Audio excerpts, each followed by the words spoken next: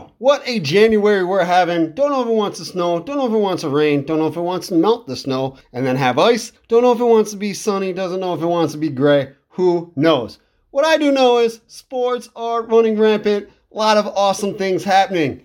And this podcast is action-packed, episode 316. We got a great guest, we got NFL postseason to talk about, we got putting in the work with everything local coaches, athletes, teams, programs they're doing. We got mix and match with national stuff, and we're going to throw in a little bit of movies with Keep It Rolling. With all that said, let's get right into the show. And man, the NFL postseason has been wild, just like the regular NFL season. Don't know who to pick to win. Don't know who's going to perform well. Don't know who's going to get hurt. I mean, it's like that every year, but it just seems like 2024 has been the most bizarre NFL season ever. I might be wrong. Maybe I'm wrong. But in my eyes, where I'm sitting from, it has been insane. We already talked about the wild card games and things like that, but just to refresh your memory of how crazy it's been. So, wild card weekend, January 13th through the 15th, I picked Dallas to beat Green Bay. Green Bay won. I picked the Detroit Lions. Thankfully, they beat the Los Angeles Rams in a pretty good game.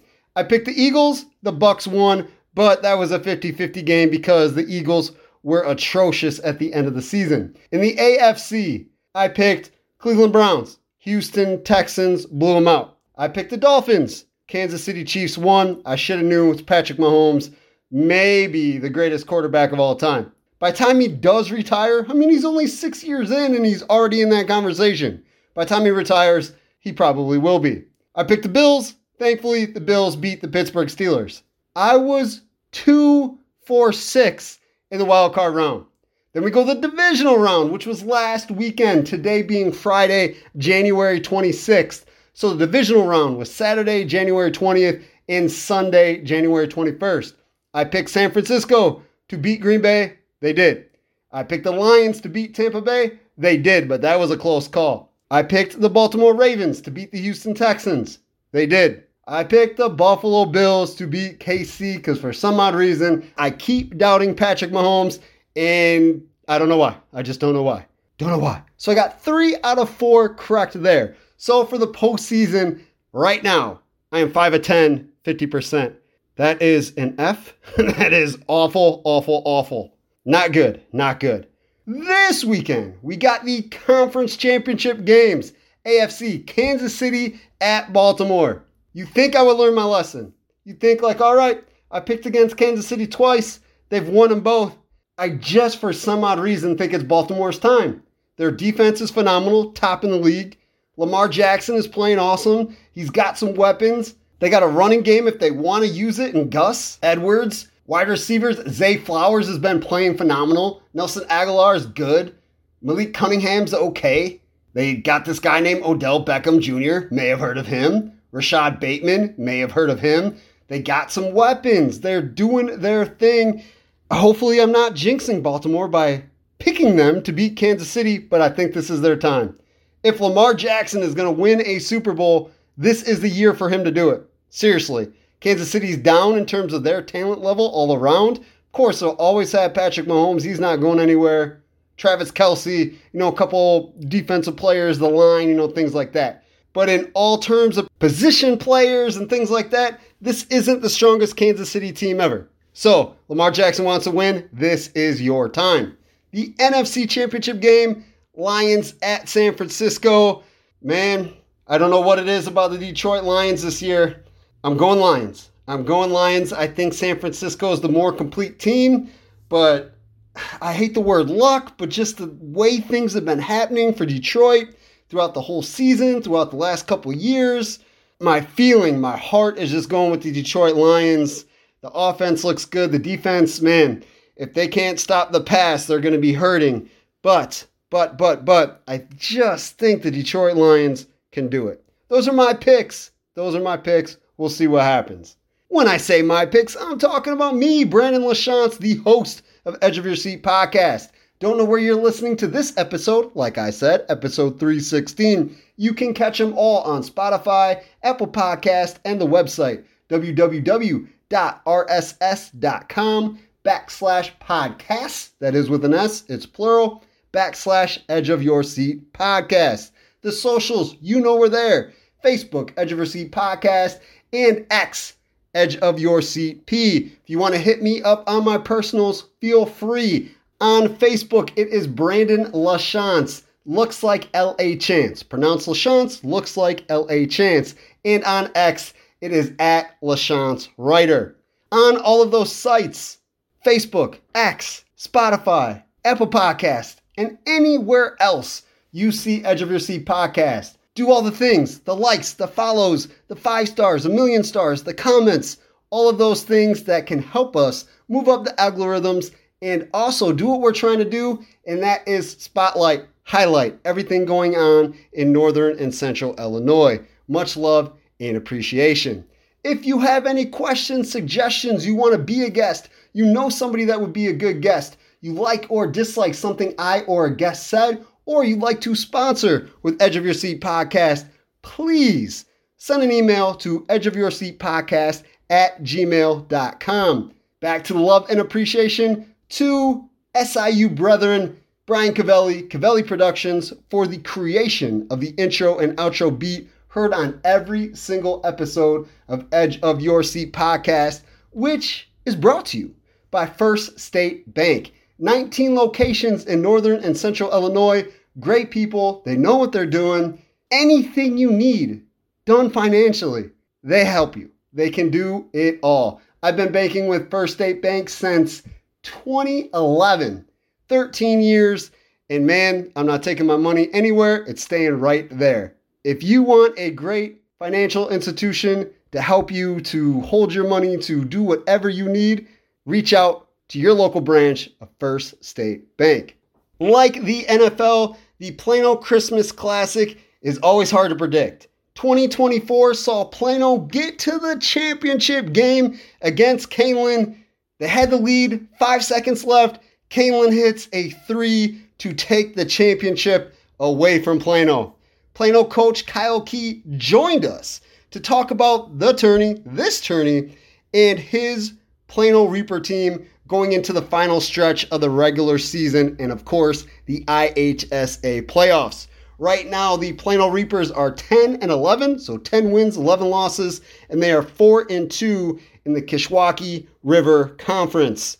They are third behind Sandwich, which is 5-2, and Johnsburg, which is 7-0. We had also spoke to Kyle Kee before the 2023 Plano Christmas Classic. So we spoke to him last year before the tournament happened, and we spoke to him this year, just about a week or so ago, about 2 weeks actually, 2 weeks ago, after his team finished second in their tournament. So we'll hear the first chat first, so the 2023 chat, and then we will hear the 2024 chat right after that, because the first part talks about the history, some moments that him and I remember, kind of the cool background things and his background, who he is as a coach and things of that nature. And then, of course, the second chat is about this year's Plano Christmas Classic, this year's team, and what he hopes the Plano Christmas Classic did for his team going into the rest of the season. Can't remember which day, but we spoke somewhere in between December 30th and January 5th. Since we spoke, they lost to Morris 60-57 in a close battle. Then they lost to Woodstock 42-39 in another close battle. That was January 10th. On January 17th, they beat Harvard 77-33. Then they followed that up on January 20th with a win against Richmond Burton 50-39. On January 24th, just 2 days ago, they lost to Serena 53-37. Tonight, they got another conference game against Woodstock North. So that's tonight, I believe, in just a few hours at 7 o'clock. It's around 4 o'clock, trying to get this podcast to you before I go to Holy Cross's 7th grade regional title game against Peru Catholic. So that's tonight in Mendota. Lots of cool stuff happening in the world of basketball. Always, always, always. So, like I said, our guest, Kyle Kee, will have the first chat right before the Plano Christmas Classic in 2023. Gives the background, all the cool stuff about the tournament. And then this year, 2024, we spoke to him after the Plano Reapers finished second. And before we talk to Coach Kee, we'll have Putting in the Work and Mix and Match. Have you heard the news? First State Bank is the first to offer Quillo. Quillo is an online personal loan officer that allows you to apply for a loan in just minutes. Need to replenish your checking account, pay off a high-interest credit card, or take that vacation you have always wanted? Check out Quillo on the First State Bank website using your phone, tablet, or PC. It won't impact your credit score to apply. There are no fees, no penalties, and payments you can afford. You'll need a First State Bank checking account, but have no worries. You can apply for one of those online also. Check out FSB's Premier account that pays higher interest for doing a few routine activities. Go to firststatebank.biz today to see how you can get a Quillo loan with a new or existing checking account. First State Bank is member FDIC and equal housing lender. Putting in the work, we got some postseason. Boys Bowling State started today. But the bowlers that are bowling today and tomorrow to try to win state championships had to get past the sectionals first. They were held January 20th. To advance to the state tournament that is starting today, you had to be on a top 6 team or a top 7 individual not on an advancing team. All of Edge of Your Seat podcast coverage bowlers rolled at the Rockford Jefferson sectional on Saturday, January 20th. Harlem won the sectional with a 63-46. Dixon, one of our squads, advances to state with a 59-77. Congratulations to the Dukes for advancing as a team to state. Mendota came in 8th with a 59-10. Geneseo with a 58-24 was 10th. Yorkville was 11th with a 58-20, and LaSalle, Peru was 15th with a 53-75. For Dixon, which rolled a 59-77 to take 5th in the sectional, freshman Daniel Sotelo, 13-30. Junior Wyatt Miller, an 11-49. Junior Clark Bonowell, 11-37. Junior David Lard, 9-22. Freshman Aaron Fisenko, a 7-65. And junior Cody Gell, a 5-21. We had 3 individuals not on Dixon that are also rolling in the state tournament. Mendota senior Landon Bauer, friend of Edge of Your Seat podcast, with a 13-82. Yorkville senior Thomas Booker with a 13-60. And Geneseo senior Landon Pruitt with a 13-30. The state tournament is held at the St. Clair Bowl in O'Fallon. So best wishes, do your thing, bowl the best you can, and get your name the most recognition. You know, that's what you want to do. Get some recognition, win a state title, get a medal, do all those things. Also on January 20th was the competitive dance sectional. There are no regionals for competitive dance, so this was the first playoff bracket, playoff event to try to get to the state meet, which is also today and tomorrow. At the Class 1A Jacobs, which is in Algonquin, the sectional, the Jacobs sectional. Finishing third and advancing as one of the top 6 teams was Sycamore with a 78-33. In the 2A section of the Jacobs sectional, DeKalb advances with a 85-23. Their 85-23 was just shy of winning the sectional, which Grant from Fox Lake had an 86-07. 86-07, 85-23, that's cutting it close. At the Class 1A Fieldcrest sectional, Morris is the champ with an 87. They are going to state along with Streeter, which took second with an 80-30.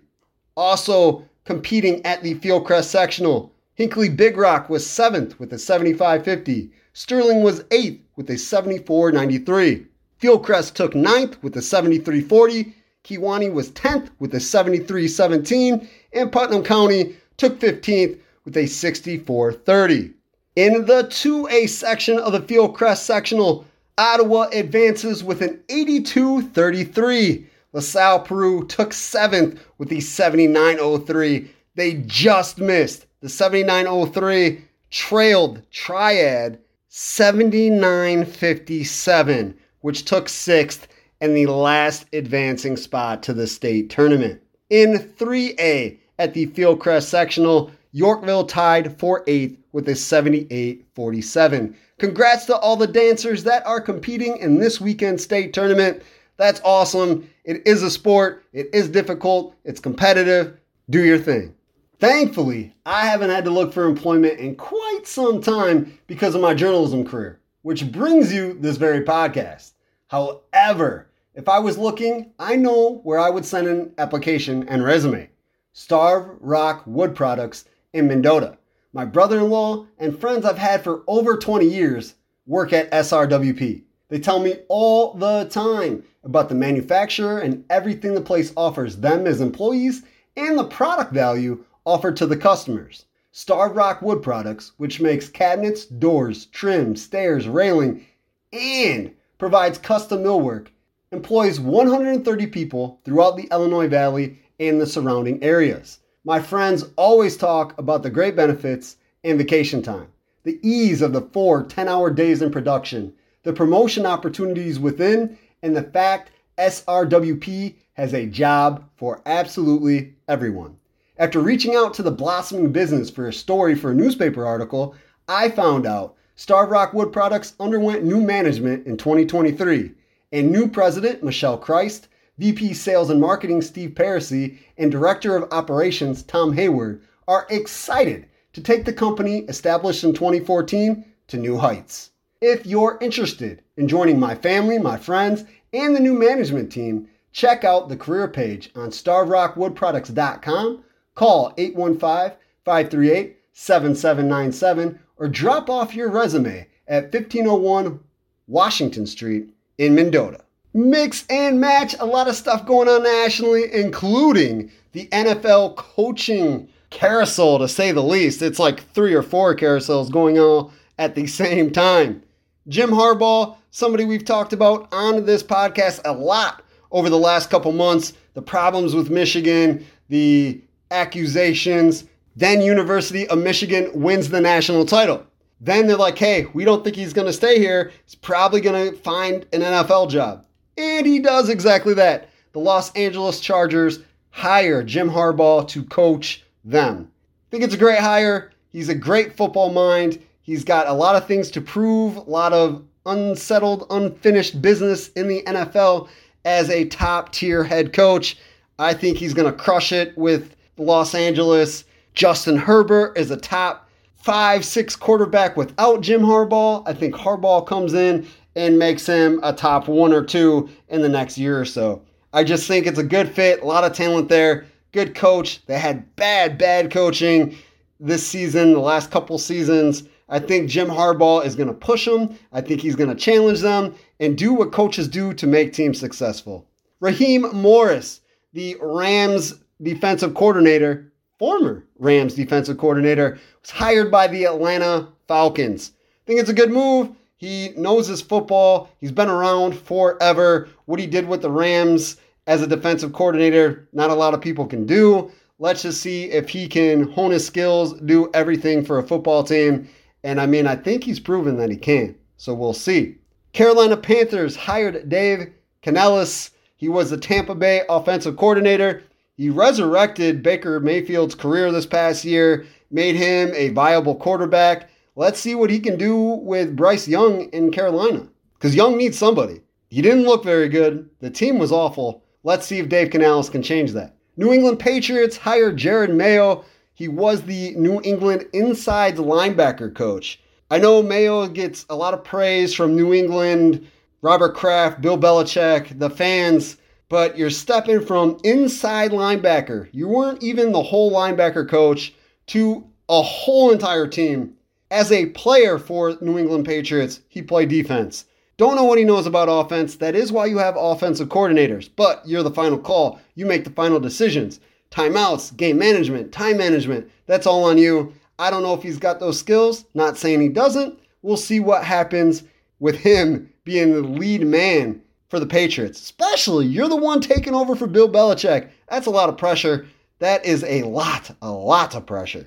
Raiders hire Antonio Pierce. He was the Las Vegas linebackers coach. He's been around football for a while, but again, one unit, not even a whole defense, coached one unit. Now you got to do a whole team, both sides. Again, you got offensive and defensive coordinators, but there's just a lot of other stuff that goes with it. So we will see. Titans hire Brian Callahan. He was the Cincinnati offensive coordinator.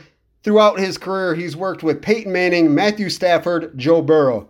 He's still got to do the defense thing, just like I said about Jared Mayo and Antonio Pierce. But coming into the Titans job, he's worked with top-tier NFL talent. And I think that, carries over. First of all, other players look at it like, hey, he helped this guy. He helped that guy. He helped this team win. He helped Cincy do things that nobody thought Cincy could do. He's got that tag with him. So a little more experience than the other two. He did a whole offense, a great offense that we looked to shine when Joe Burrow was healthy. And guess what? It did, and that was because of him. Two names haven't heard pop up yet. Bill Belichick. Just talked about him in New England. He stepped aside. He's not getting a job as of yet. He's 71 years old. Obviously, he's a little older than everybody in the league. But not everybody in the league has 6 championships. 6 Super Bowls. 6. And I believe he went to 9. That's crazy. He owned the NFL for more than a decade. I know he's a little older, maybe relating to the players, not his cup of tea. But if they listen to him, he knows the game, obviously. He wrote the blueprint of what to do for football. Why not bring him into your team? I don't know. Mike Vrabel, who is with the Tennessee Titans. I thought he got the shaft there. I think he's a great football mind. I think he deserves to be on a sideline as a head coach, not a coordinator, a head coach doing his thing. If he had a little bit of better talent in Tennessee, Mike Vrabel would have had really good winning seasons, would have been in the playoffs every year, and when they did get there, would have been able to take them further. But he rode the back, or he had to ride the legs, not even the back, of one guy, Derrick Henry. So we'll see what happens with Vrabel and with Bill Belichick. Moving on to NBA coaches. Tuesday, January 23rd, the Milwaukee Bucks fire Adrian Griffith. 30-13 record. They're second in the Eastern Conference behind the Boston Celtics, and I believe it's like 3 or 4 games. Fire him. I'm like, what? Why are you firing him? Then they hire Doc Rivers. I could say a lot of stuff about Doc Rivers. Respect him as a player, respect him as a man, respect that he won an NBA championship in 2008 with the Boston Celtics when they had Kevin Garnett, Paul Pierce, Ray Allen, and a host of really good role players for his style and for that team. Since then, a lot of letdowns constantly. And he's had star players and he's had great admins, great everything, and just constant letdowns. Everybody says it because it is true. I don't know what he can do with this Milwaukee Bucks team with 2 great players in Giannis Antetokounmpo and Dame Lillard. Then you got Chris Middleton, who could have been great, but injuries, his head game, not consistent enough, not great. He's okay. He's good. Role player. 3rd option for sure. But then after those 3, Brook Lopez, great defender, can get the ball in the bucket, but then it kind of dwindles down. They got rid of a lot of pieces left that were the strong back role player unit that you kind of have to win a championship. You can't go in with 1, 2, even 3 guys and think, hey, we got this championship. You have to have strong pieces all the way around, and I just don't think the Bucks have that. I really don't. Not for a 7-game series against some of these other teams. I just don't. Especially the Boston Celtics, who do have all those role players, the guys that can knock down shots in clutch moments, the guys that will come up with defensive stops in clutch moments when they're not called upon, when they're not asked. Milwaukee doesn't have those guys. I still strongly feel that way. But I looked further into why Adrian Griffin got fired. I was just really curious. I looked up on CBS Sports, and they had a list of 9 reasons of why Adrian Griffin was let go. Let's skim through these real quick. His assistant, Terry Slotts, quit 2 weeks before the season started because of an incident with Adrian Griffin. They didn't see eye to eye. They already had a rocky relationship, so he pieces out. Just leaves his job 2 weeks before the season even starts. Giannis then draws plays on a board during an interview of some sort. Damian Lillard's getting talked to, and he's in the back drawing up plays with an assistant coach saying, why are we doing this? Why are we doing that? Why aren't we doing this? National media. Then they're 2-2, very beginning of the season. Awful defense. Awful. So the whole team, the entire team, calls an intervention to change defensive schemes. That's on the head coach. So they're calling the coach out. Then Giannis and Griffin are seen arguing during a game. Griffin tries to sub Giannis out. He was on the court, try to get him out. Giannis sits on the table, doesn't leave, says, why am I going out? They're arguing. So then in the post conference, Griffin says, hey, I just thought he needed a breather. He said he didn't. So I said, hey, wait till the next dead ball. Then he went in. I don't think that was the case at all. I watched the clip. No. Giannis didn't want to come out, so Giannis didn't come out. Except one play because he just stood there and you couldn't get him to move. Then Giannis changes Griffin's game plan in the middle of the game. A close game, tight game. Griffin wants to go to Dame Lillard. Giannis says, hey, Chris Middleton has had the hot hand. Let's go to him. Doesn't even say anything to the coach. He changes the game plan during the game. The player became the coach during the game. Then, against the Bulls, I did watch this game. Alex Caruso, one of my favorite Bulls, hits a 3 at the end of the game, sent it into overtime, end of regular playing period game, sends it into overtime. Milwaukee falls to the Chicago Bulls, which I was happy about. But then there's all this conversation about coaching plans, and did Adrian Griffin make the best move or not by not fouling Caruso to make him shoot free throws instead of chucking up a 3 that tied the game, and then eventually the Chicago Bulls win. In-season tournament, Bucks fell apart. Giannis then saying needs to be better coach in an interview, national interview, saying that the Milwaukee Bucks need a better coach. Then right after that, in an interview with Adrian Griffin, he lets out a nervous laugh, like a weird, yeah, maybe they do need to be better coached. Then 2 weeks later, which was January 23rd, they let him go. So, although there's all this shock and like, man, they're just going to fire their coach that got them a 30-13 record. They're second in the Eastern Conference and we're going to let them go. And I'm like, man, that's kind of crazy. Why? Well, this is why, and it all makes sense. It also shows, is Giannis becoming a problem? Is Giannis becoming that guy that is dictating and going through coaches at a rapid rate? And maybe players too. He wanted Jrue Holiday gone. Yes, this is legit. Jrue Holiday leaves and, bring in Dame Lillard. But in that deal, you also lost a lot of other pieces and stuff. And is he trying to control and manage the team and coach the team and do way too much that star players never should do? I've always been that guy that says, you're a player, play the game.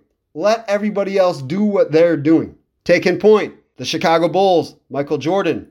Great player, the best, the GOAT. Wanted to argue with Jerry Krause about things. Jerry Krause gets mad, starts pulling pieces at that point, after 5 championships, 1 3-peat, keeps the team together for 1 more year and then starts dismantling.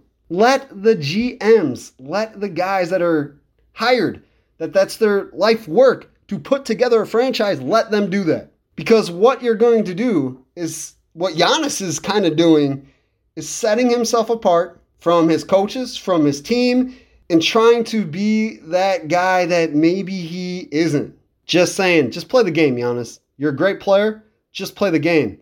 And honestly, a lot of people are saying you're overrated. So now, like we see with certain players, when you put that spotlight on other things like you're doing right now and causing drama and causing issues. James Harden, we thought he was amazing until some of the background stuff started coming out. Kawhi Leonard, same thing. Now it's happening to Giannis because he's doing these things that he doesn't even really need to do. And the Milwaukee Bucks have been through 6 head coaches since he's been there. Even the guy that won the first title in like 60 years for the Bucks with Giannis somehow got Milwaukee to get rid of him. Mike Budenholzer, who was a great basketball mind that helped put together that team and well coached the team. He's gone. And now they can't find a coach they like. And I don't think Doc Rivers is the dude.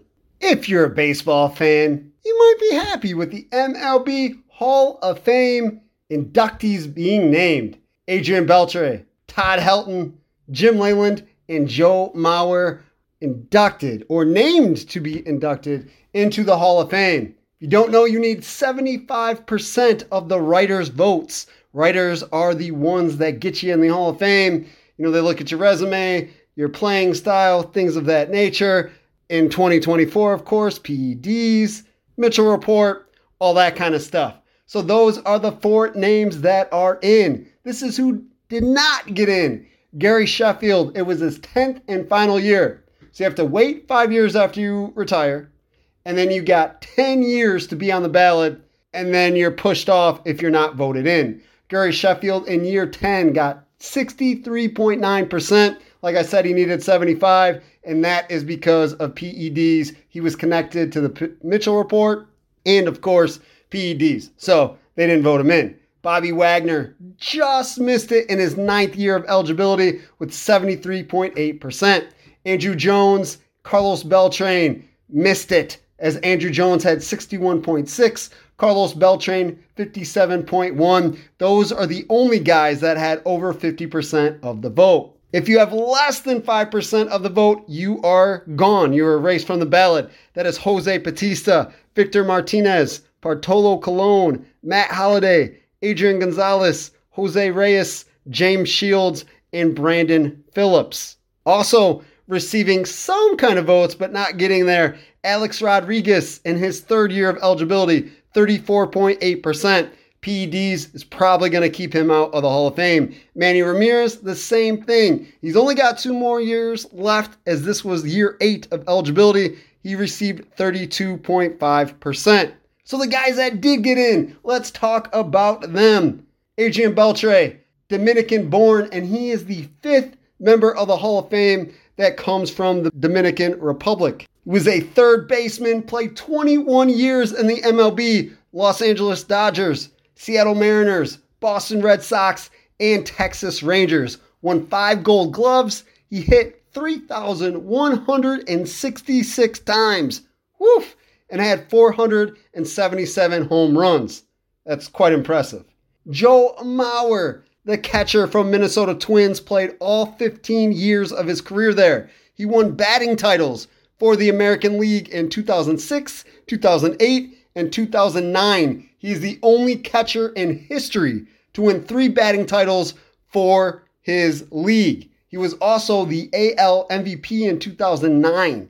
Had a batting average of .306, 2,123 hits, 143 home runs. That is fantastic for a catcher. Catchers are not known to be offensive juggernauts, and this guy could swing the bat. Only Johnny Bench and Ivan Rodriguez got in on their first ballot. Now Joe Mauer joins them. Only 3 catchers ever in the history of the MLB first ballot Hall of Famers. Todd Helton was Colorado Rockies first baseman for his entire career. His percentage kept going up. In 2022, 52% of the writers voted for him to get in. Obviously not good enough.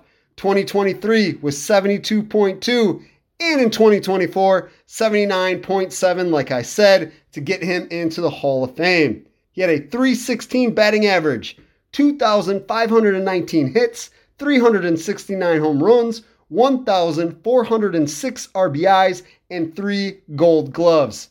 Quite the career. Congrats to Adrian Beltre, Joe Mauer, Todd Helton, and Jim Leyland, who was the manager for the Detroit Tigers when they had a really good team with Prince Fielder and all those guys. And he had a long career as well. So congrats to them. I know they're listening, and they're thanking me right now for their congratulations. Then, all kinds of stuff going on with Vince McMahon.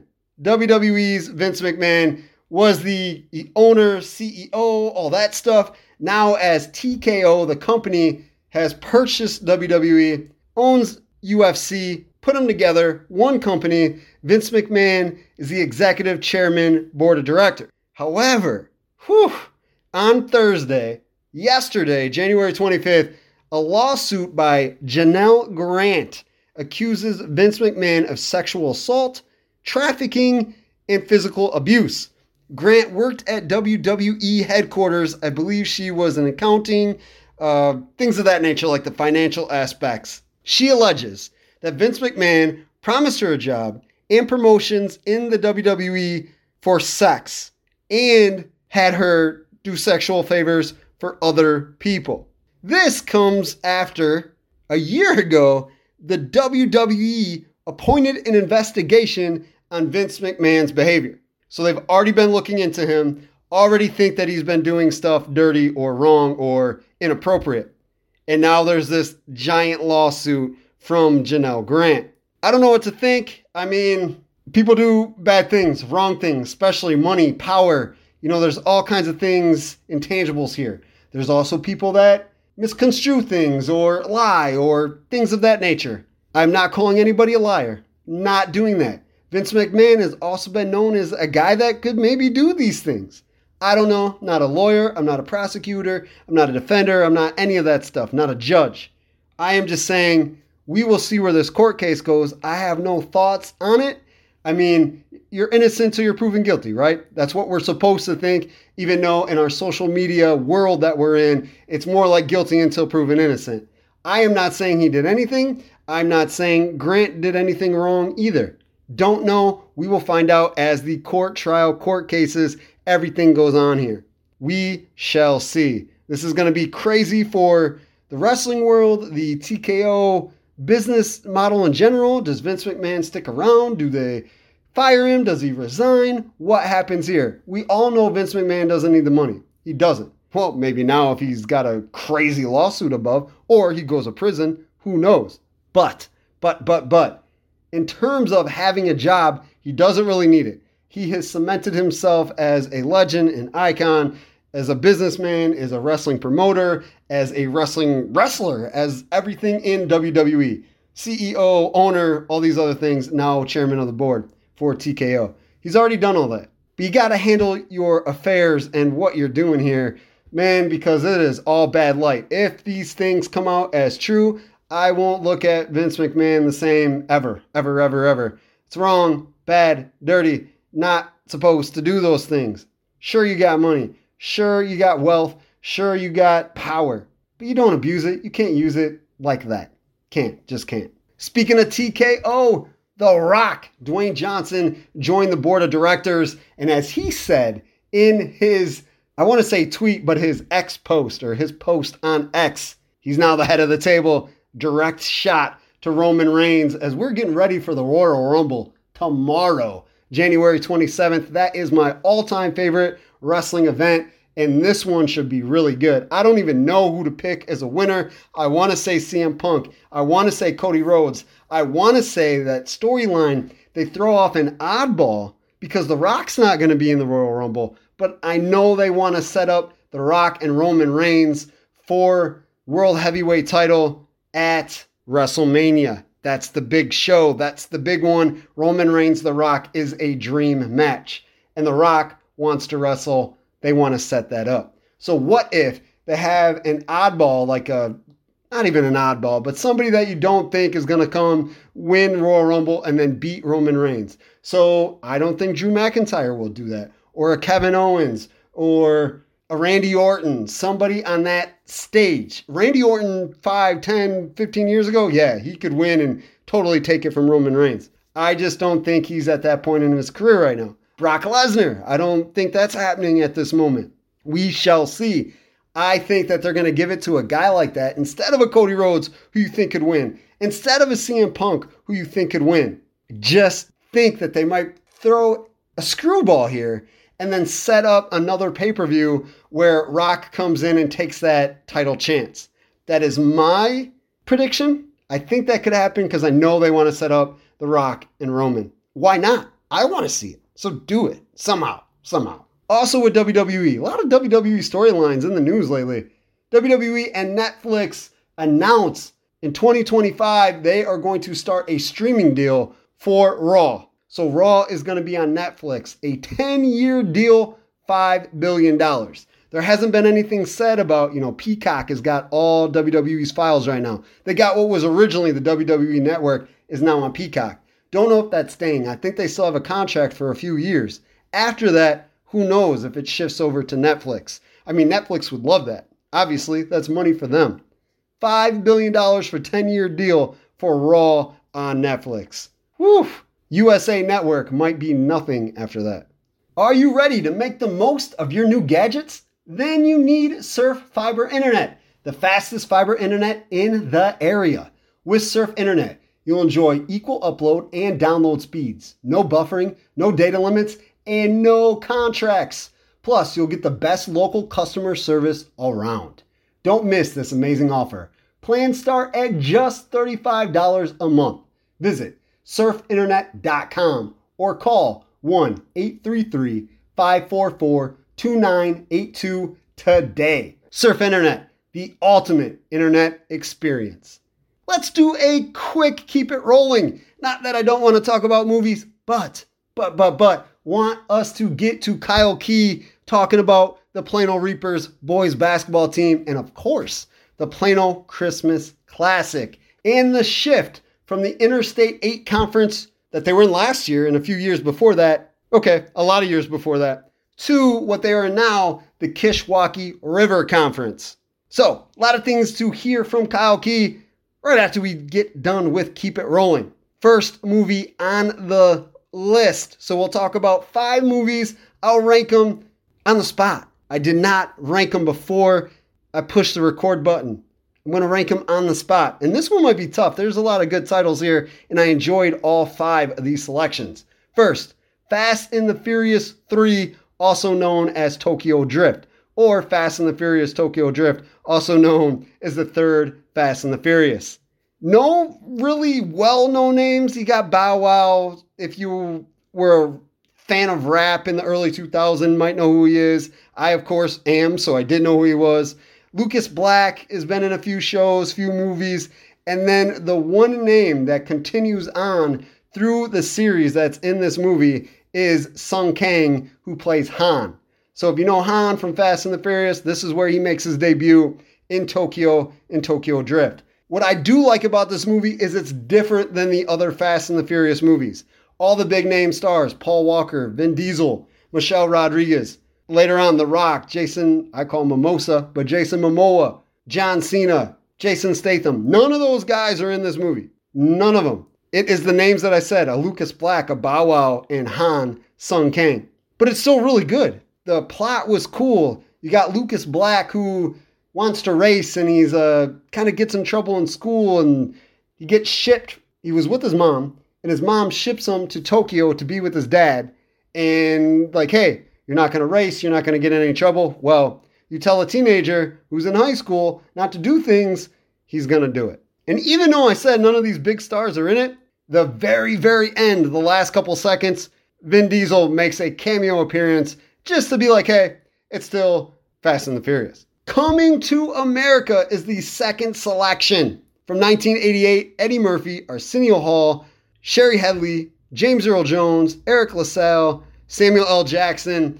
I mean, at this time, Eddie Murphy, Arsenio Hall, huge stars. James Earl Jones has made his mark. You know, the voice of Darth Vader, been in tons of movies. Eric LaSalle, kind of on the rise. Samuel L. Jackson had a mini part as I think a burglar, a stick-up man in the restaurant, McDowell's, not McDonald's. Sherry Headley was the main lady that Eddie Murphy was at to make her his queen. It was a great idea for a movie. Eddie Murphy, Arsenio Hall are in a different country. Arsenio Hall is actually Eddie Murphy's like right-hand man, his like butler servant guy. They're in Zamunda. And Eddie Murphy's like, hey, I don't want to be set up with these people that I don't want as queens. This woman's not my queen. That's how it starts off, is like they're in a wedding for him that was set up through, king to king. Like, hey, here's my son, here's my daughter. Let's link them up so they can carry our family lineage. Eddie Murphy's like, nuh-uh, I want to go to America. I'm going to find a wife. And that's what he tries to do. It's very funny. Lots of epic scenes, lots of epic lines, a movie that I've seen a million times that I will probably watch a million more. Nice Guys from 2016 is the next flick on our list. Ryan Gosling and Russell Crowe. Two of my favorites at the moment. I really like Russell Crowe and everything that he's in. I say at the moment because he's still in movies, but The Gladiator was, 1990s and still one of my favorite movies. Anyway, the movie is about a 1970s investigation. There's a missing girl. There's a dead porn star. And it's funny. Ryan Gosling and Russell Crowe work really well together. And they get to the bottom of it. Fear from 1996 is the next pick. Mark Wahlberg, Reese Witherspoon, Alyssa Milano all look like they're 10. Just, that's the early versions of them in movies, and they all did a good job. It was cool. Mark Wahlberg is a crazy psychotic killer. Reese Witherspoon is the love-struck young lady that lets Mark Wahlberg in her life. Alyssa Milano is Reese Witherspoon's best friend who kind of leads them together and then is like, oh my gosh, what is happening, as Mark Wahlberg is trying to kill everybody. And the final selection of this list, Sandlot, 1993. There's no reason to say the actors, but we must say the characters. The Jet, Smalls, Squints, Yeah, Ham, Repeat. There's a couple that I probably forgot, but I did this all off of memory because this is an iconic sports movies for kids in 1993 and adults in 1993. This is still one of those movies that, man, if you haven't seen this, go watch it right now. One of my favorite scenes in movies of all movies, doesn't matter what movie it is, one of my favorite scenes of all time is when Squints fakes drowning in the pool and the lifeguard, who is an older woman, not old, but high school age, and he's in junior high or elementary school. She's the lifeguard. He wants to kiss her. He's like, hey guys, watch this. Goes into the pool, fakes drowning. She pulls him up, goes to give him CPR and kisses him. His lips turn red. He starts smiling. The best, I don't even want to call it a prank. It wasn't a prank, but the best facade, the best way to get a girl to kiss you. That was epic. Loved it as a kid. Love it now. And man, I wish I would have thought of that idea. So let's rank them. This is going to be tough. This is going to be super duper tough. I liked all these movies. So even 5 is really not a 5. If it was in another grouping, it might be a 1 or a 2, something like that. But let's do this. We're going to go 5, Fear. Good movie. Just a little out there. Mark Wahlberg is a killer. At that age, actually, I kind of buy it. He had the black shirt on. He's kind of built. It's Marky Mark. Kind of built. Look like a killer. Reese Witherspoon and Alyssa Milano look so crazy young. It's funny to see them that young. Same thing with Mark Wahlberg. But anyway, solid movie. Just going 5 because I like the rest of these better. 4, I am going to go Fast and the Furious Tokyo Drift. Solid plot. Good movie. I like that none of the big stars were in there. Sort of kind of connected, but didn't connect the rest of the Fast and the Furious series. And I like the beginning Fast and the Furious better because it's got that cult feel, the underground type stuff instead of a major blockbuster movie. So I like it. It was cool. Han, a character that I loved in Tokyo Drift, and of course he carries on. So Tokyo Drift, number 4. Number 3, I'm going to go Nice Guys. It was cool. Ryan Gosling, Russell Crowe, like I said, were really well together. They're funny. It was a cool movie. I like the idea of it too. It was something different, something new. Number 2, this is tough. Coming to America or Sandlot. Whew. I don't know if I win either way, but we're on the spot instantaneously here. I'm going Sandlot number 2, Coming to America number 1. Eddie Murphy is great. That is his best movie in my opinion. I like the storyline. He's a prince, needs to find a queen or a princess for him. All these different things. It was so funny. I got to go Coming to America number 1, Sandlot number 2. But man, it's a 1A, 1B type of situation because Sandlot is so great on so many levels. But that's where we're going. 1, Coming to America. 2, Sandlot. 3, Nice Guys. 4, Tokyo Drift, Fast and the Furious style. And 5, Fear.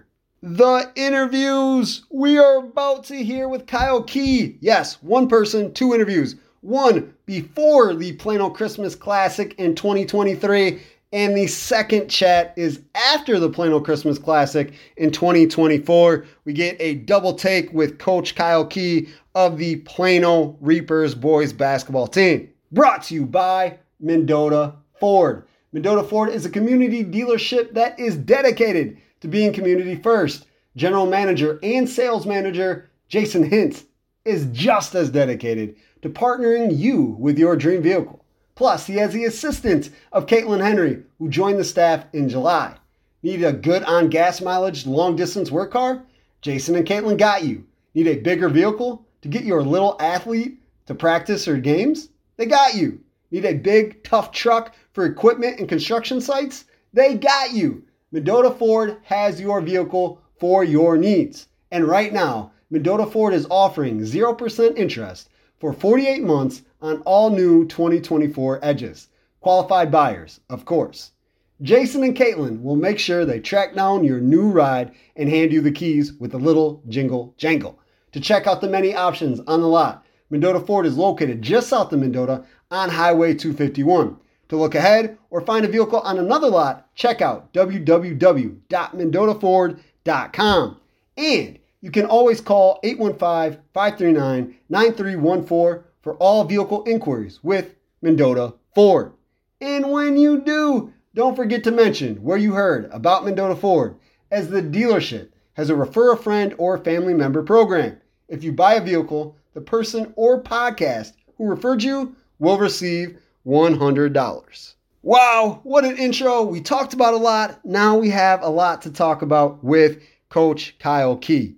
Hopefully you have a great weekend. It is Friday, January 26th. Have a great one. Make wise decisions. Keep following sports. Keep listening to Edge of Your Seat podcast. Until next time, peace. I don't think there's any better way to break the ice with somebody that you don't know, that you've never spoken with before, then ask if they like strawberry banana smoothies. I am drinking one right now, and it's delicious. Coach Kyle Kee with the Plano boys basketball team. Do you like strawberry banana smoothies? Yeah, I'm not a big smoothie guy. I'm more of a meat and potatoes type of guy. But as long as I'm not a fruit guy. I don't like big chunks of fruit. So as long as it's, ground up pretty good and blended pretty good, yeah, I don't mind it. Well, this one is from McDonald's because I am in Mendota and your options are limited. But so you don't have to worry about chunks of fruit because, it's McDonald's. So yeah. Yeah, I bet. Coach Kee, thanks for joining us. Now we can talk about, whatever we want to, including your basketball program. Off the air right before I pressed the record button, I told you I have a lot of connections with the Plano Christmas Classic. So when I think of Plano, just in general, somebody says Plano, even though there's a Plano molding company in Mendota, things like that, I instantly think boys basketball, Plano Christmas Classic, every time I hear the word Plano.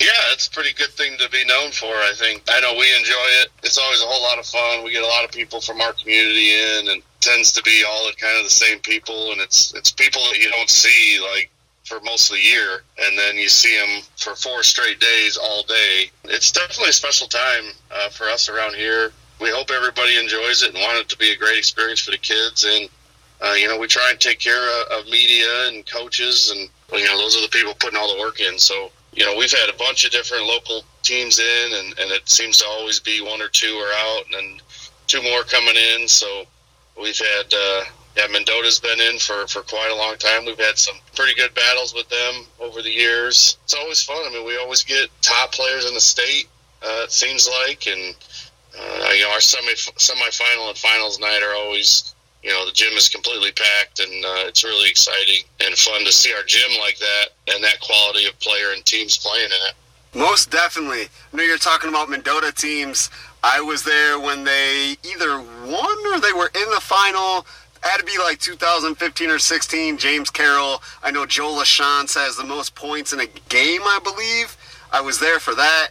And then I seen... Yeah, we don't want to talk about who they were playing against.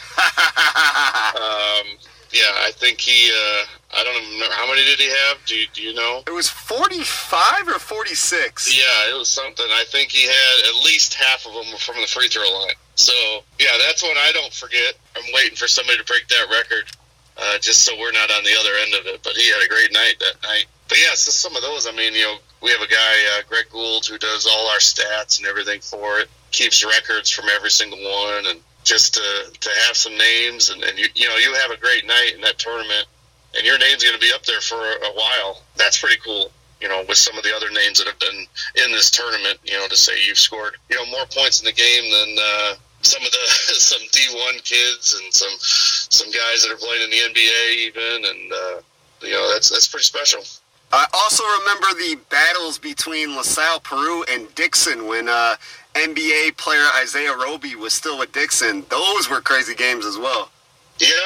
Yeah, I think they ended up playing in like a regional or sectional too. And yep, I was there for that game as well. I think the championship game was those two, and it went to overtime, I believe. 3 overtimes.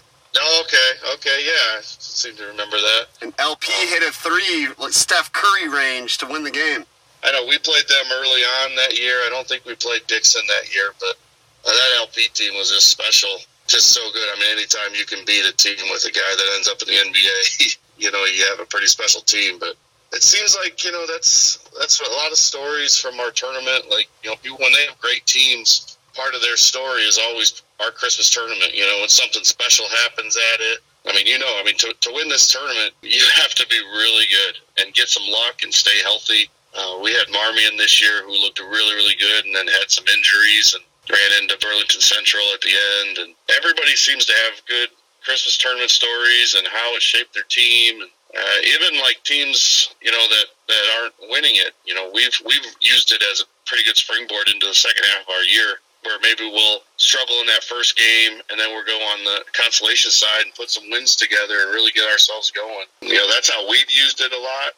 We'd like to be in that winner's side, but when you look at those teams that are in the winner's side of our tournament, you got to be good to be there, and when you're good, it's fun to play those other really good teams. I was always curious about this, especially with you guys at the Plano Christmas Classic. When you're hosting a tournament that is to this magnitude, I mean, anybody in Illinois, doesn't matter whether it's northern, central, southern, know about this tournament, and a lot of outside of our state. So when you got a tournament that is this big, is there pressure for players on that team or the coach to host it, to bring everybody in and thinking like, hey, we have this every year. The odds of us winning every single year are not, very favorable to us. So they're going to come into our gym and win our tournament. We're going to do our best to, win it, but it's not always going to happen. Is there the pressure or things like that hosting this? I don't think so.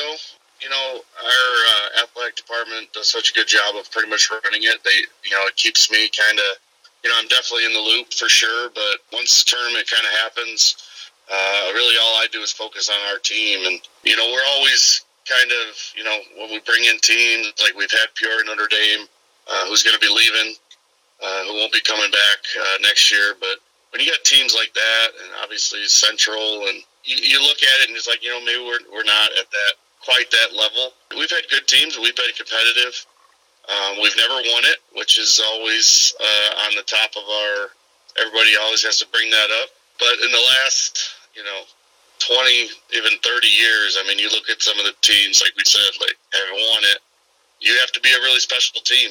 In the late 90s there, when we got 4th in the state, I believe we got 4th in the Christmas tournament. So you got to be good, and you got to get some luck, and you got to make plays, with a packed gym, and it's tough. Definitely is. How long have you been with the Reapers now? This is my 10th year as a varsity coach. I was a sophomore coach for, I don't know, a while before that as well. So also went to Plano, graduated from here. So I'm a full Reaper and glad to see what this program's kind of built into. I mean, Reaper basketball was never really thought of very highly.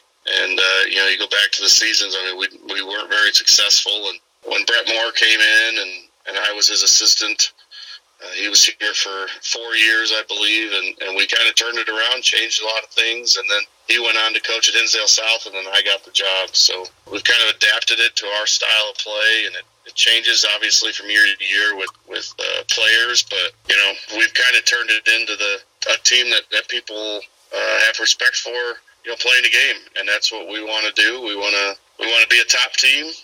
It's going to be interesting now we're moving into this new conference next year. Really losing some really good rivalries that we've built up in this I-8, with Ottawa and Caneland and teams like that, LP, of course, Morris. So it's going to be an adjustment for us. We're hoping that, we're going to obviously be playing some smaller schools. So, we're hoping that we can definitely compete for championships in that conference. We've competed definitely for boys basketball in the I-8 for the conference, but a lot of our other sports are struggling. But we're hoping that this move can give our kids a lot more chances to succeed. I love when my guests do the transitions for me. I was just thinking hey, get the words together to move into the new conference, and you beat me to the punch. I love it. I mean, you can come on and be a host of Edge of Your Seat podcast anytime you want to, Coach Kee.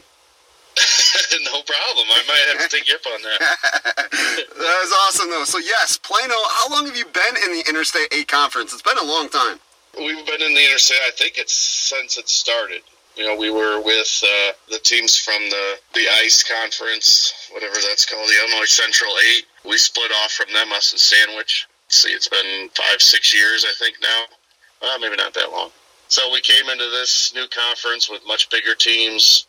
And so, it's and now we're moving on. We're going to have a lot of long bus trips, but it's a little more schools our size. We've been definitely competing with schools that, Caneland's almost, double our size, and Ottawa's double our size. So we've been carrying the torch of the I-8 for a while, and we're going to leave that conference behind. And, they're going to be a little short right now. Going to have to figure out what they're doing conference-wise. Things change, and this is the world we live in where everybody's kind of moving conferences around and trying to find the best situation for their kids. So, we feel this is the best move for us and our kids. So, and we'll see how it works. It's almost like Plano and Sandwich are like sibling schools or something, because now you're both moving to this new conference, and the new conference, is it Kishwaukee Conference, or what's the name of it? Yeah, Kishwaukee River. Kishwaukee River Conference. Yep. Okay. Yep. It's up there with, we got Woodstock North, Harvard, Richmond Burton, Johnsburg. So then they're all leaving the Interstate 8 to go to this conference? No, just us and Sandwich are leaving. Well, isn't Woodstock and Woodstock North in the Interstate 8? Yes. No, they're in the KRC. We cross over for football. Oh, okay, that's where I was getting confused. I was like, well, I know Ottawa, LaSalle, Peru, they both played Woodstock and Woodstock North, and they were conference games. Okay, that makes sense then. Yeah, they do crossovers. I think that's continuing at least for this year. We'll see. Football kind of, it's always kind of drives conference moves. But, yeah, we've been doing a crossover with them. I think that kind of started the relationship with a lot of those schools. And they really wanted us and Sandwich to come up. And with Sandwich, their enrollment has dropped a little bit. They were definitely really struggling in the I-8. And they moved first. And then our board made the decision, I believe it was Monday, officially to move with them. And we're kind of with Sandwich, obviously being so close to each other, such a great rivalry. It's crazy how much people hate each other that live a mile away. But we're going with them, and we're gonna have some long bus trips, except for we'll have a conference game at Sandwich, which is always fun and exciting. I like when at least your closest rival moves with you. I mean, like you said, we see conference changes pretty much every year now, and the reformations of things. And I seen it with Mendota. Mendota was in the NCIC forever. They go to the Big Northern Conference and lost all the rivalries because every game was like an hour away. Winnebago, Stillman Valley, Byron, all these other places like that. And they lost so much fan support. Nobody wanted to travel, or at least not that far, for every single away game. And then you see something like LP and Ottawa moving from the Northern Illinois Big 12 to Interstate 8, and it's worked for those two squads, and, formed rivalries with different other schools. So you kind of see the mix and match of the good and evil with the changes, but I like it when the top rival that you have in your conference, if you're going to move, they move with you. Yeah, I think that was a big deal for us. I think, if Sandwich doesn't make that move, I'm not sure it works out for us very well. But, we've always been so linked together. We definitely want to continue our relationship with Sandwich, and it's been great for so many years, so many great games and stuff like that. It's going to be a challenge. I look at it just for boys basketball. I mean, it's so much bigger than just boys basketball, but just boys basketball is going to be, we're going from, playing at LP in Ottawa and Morris and Sycamore and Rochelle. These are pretty good basketball places, and they're fun places to play. I don't know much about this new conference, and I don't think I've been to a game up there in any of them. So just going from, playing in Kingman Gym in Ottawa to now way up north where we don't really know what the attendance is going to be and how many people we're going to bring, and hopefully not a letdown. Hopefully we can keep those teams on our schedule because, like I said, for basketball, for boys basketball, we've created pretty good rivalries with Ottawa and LP and those team, Morris, obviously, Caneland. So we're going to try and keep them on our roster, on our schedule. I don't know what to expect with these new teams. I've only seen a couple films on them. It's going to be interesting to how we're going to scout. I'm not a big fan of driving an hour and a half to go scout somebody, but we'll do whatever we have to do, and I'm sure we'll start generating some new rivalries up there and hopefully keep some of the ones that we have right here. And although change is normally conceived as negative, I mean, it's kind of cool, like, say, a sophomore or junior, they'll be there next year, and it's different competition. It's different people. You're not seeing the same faces or going to the same environments all the time. So it might be cool at the same time. Yeah, I think so. It's going to be a change that we're going to have to adapt to. I know for me, as I'm getting to be an older coach, I guess, that those bus rides are not as fun. Being on a bus for, 3 hours a night doesn't sound too good, but I definitely know it's not about me. So coaching-wise, we don't really know anything about those teams. They probably don't know much about us. Just getting to know some different coaches. I think that's something that, when you're in a conference, you generate relationships with coaches and you see them so much that you get to know them. And that's part of it too, is just knowing that I'm not going to see, those coaches, at least twice a year. Some of them are in our Christmas tournament, and we're going to Ottawa for Thanksgiving. So that helps out, but you definitely don't have the same conversations if you're not in the same conference. So just getting to know new people and figure out how people do things and, see how they play basketball way up north in Illinois. Well, I'm excited for you guys. I mean, I'm going to miss you in the Interstate 8. I covered a lot, paying attention to you guys. Obviously, Ottawa, LaSalle, Peru, Caneland, Rochelle, you went through the gambit. I pretty much pay attention to all these schools. Not as many in the new conference that you're going to, except you guys in Sandwich. So, I am going to be, all eyes on this conference and seeing what you guys are doing so I can learn it as well. But I'm excited for you guys and, the new path to Plano basketball, even though you already have a pretty predominant program in place. So thank you for chatting with Edge of Your Seat podcast. Some memories of the Plano Christmas Classic. My nostalgic brain is still rattling through players and interviews and games and the hospitality room and everything else at Plano. So thank you for sharing stories and, talking about your program with us. Yeah, no problem. Thanks. Anytime. I can talk about, our kids and our program and our tournament. It's always fun and everybody's always interested about it. So yeah, just let me know whenever. And I was happy to be on.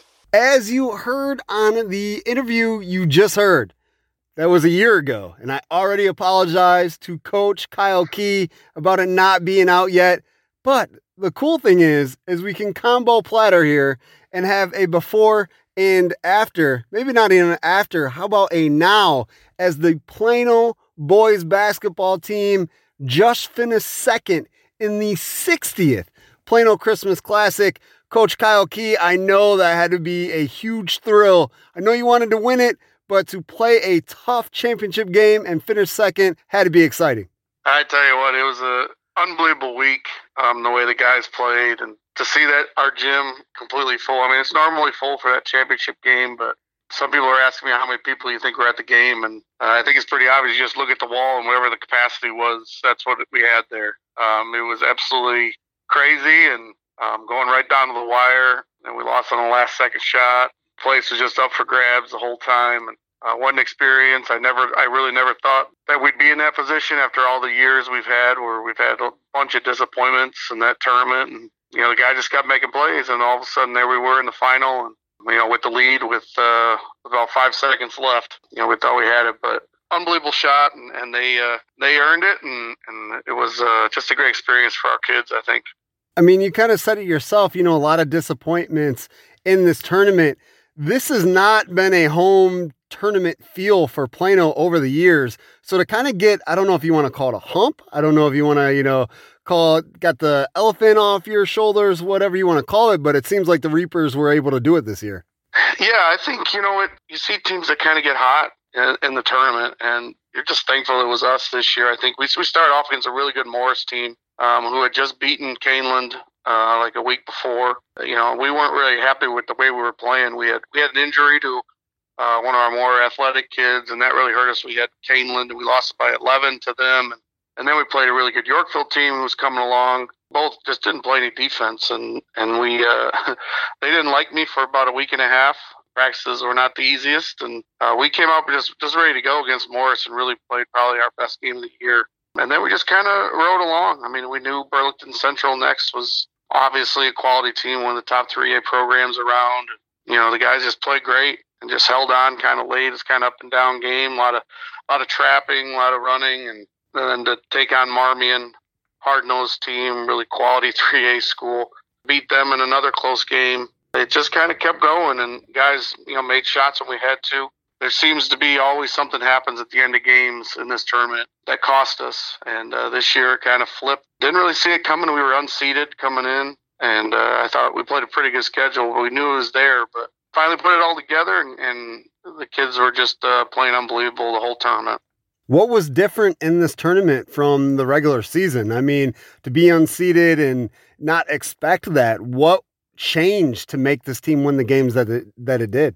I think there's a couple things. I think our guards were finally started, quite frankly, just putting the ball in the basket. I thought we've been taking good shots, and we've had a lot of meetings with the kids, and we just weren't playing up to expectations, I think, as far as the guards were. And then we had the injury to Kaliba. He missed 3 games there right before Christmas. His first came back was the Morris game. And he just adds so much to us as our best defender, post defender, and length, and gives us so much. And then Isaiah Martinez, our big 6'10" kid, coming off a whole year injury with his knee where he didn't play at all. And he's starting to get into shape a little bit and getting through some of those, first varsity, issues that you can have as, small little things. And we're just coming along, I think. And it's a group that's pretty tight. And we've already had some ups and downs this year. I've lost some close games, and I think it was just, you get rolling, and all of a sudden you start believing that good things can happen, and they tend to happen when you're like that. So I definitely thought that we had a chance to make a run in the tournament, but with our history, I was ready for bad things to happen, to be honest with you, and they just kept winning, and we're just riding along with them, and it got this community, really behind them, which is a pretty special thing. So many people that I haven't seen in a long time or heard from. I'm getting texts or Twitter messages and just telling them how much they enjoyed watching us play and how hard they played. And pretty special for a lifelong Plano person like me to see that type of, like I said, people that don't really know anything other than the Christmas tournament when it comes to Plano basketball. So it was quite a week, and this group will definitely be remembered for it. Awesome, good stuff. And for those that don't know, the Plano Christmas Classic always right in between Christmas and New Year's. So you probably had some Christmas presents. Then you finished second, great showing at your tournament. And then, of course, the New Year ushering in 2024. So you've had a very exciting week, like you said.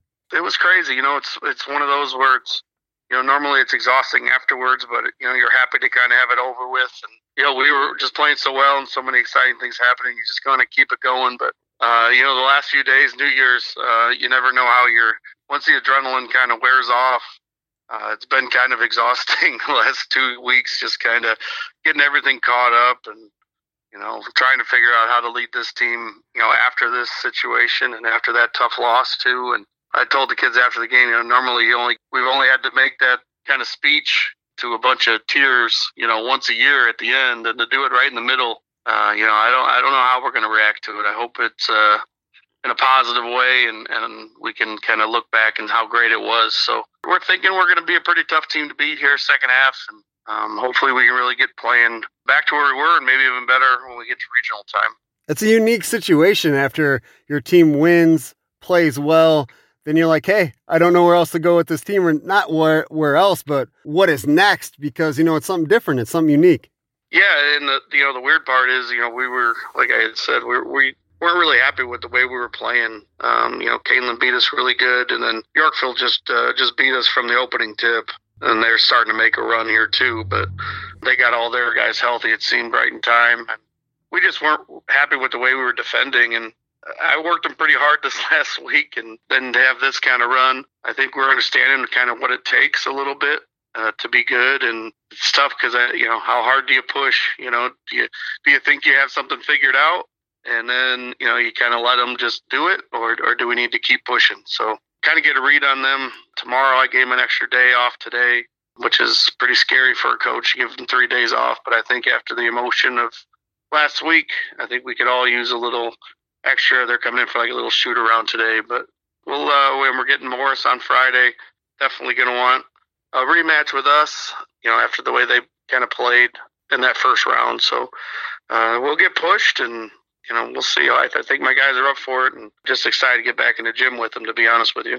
And not just the teams that you beat like a Morris, but now that you have that kind of showing at your tournament, Plano Christmas Classic is paid attention to by the entire state, not just Plano, not just the surrounding area.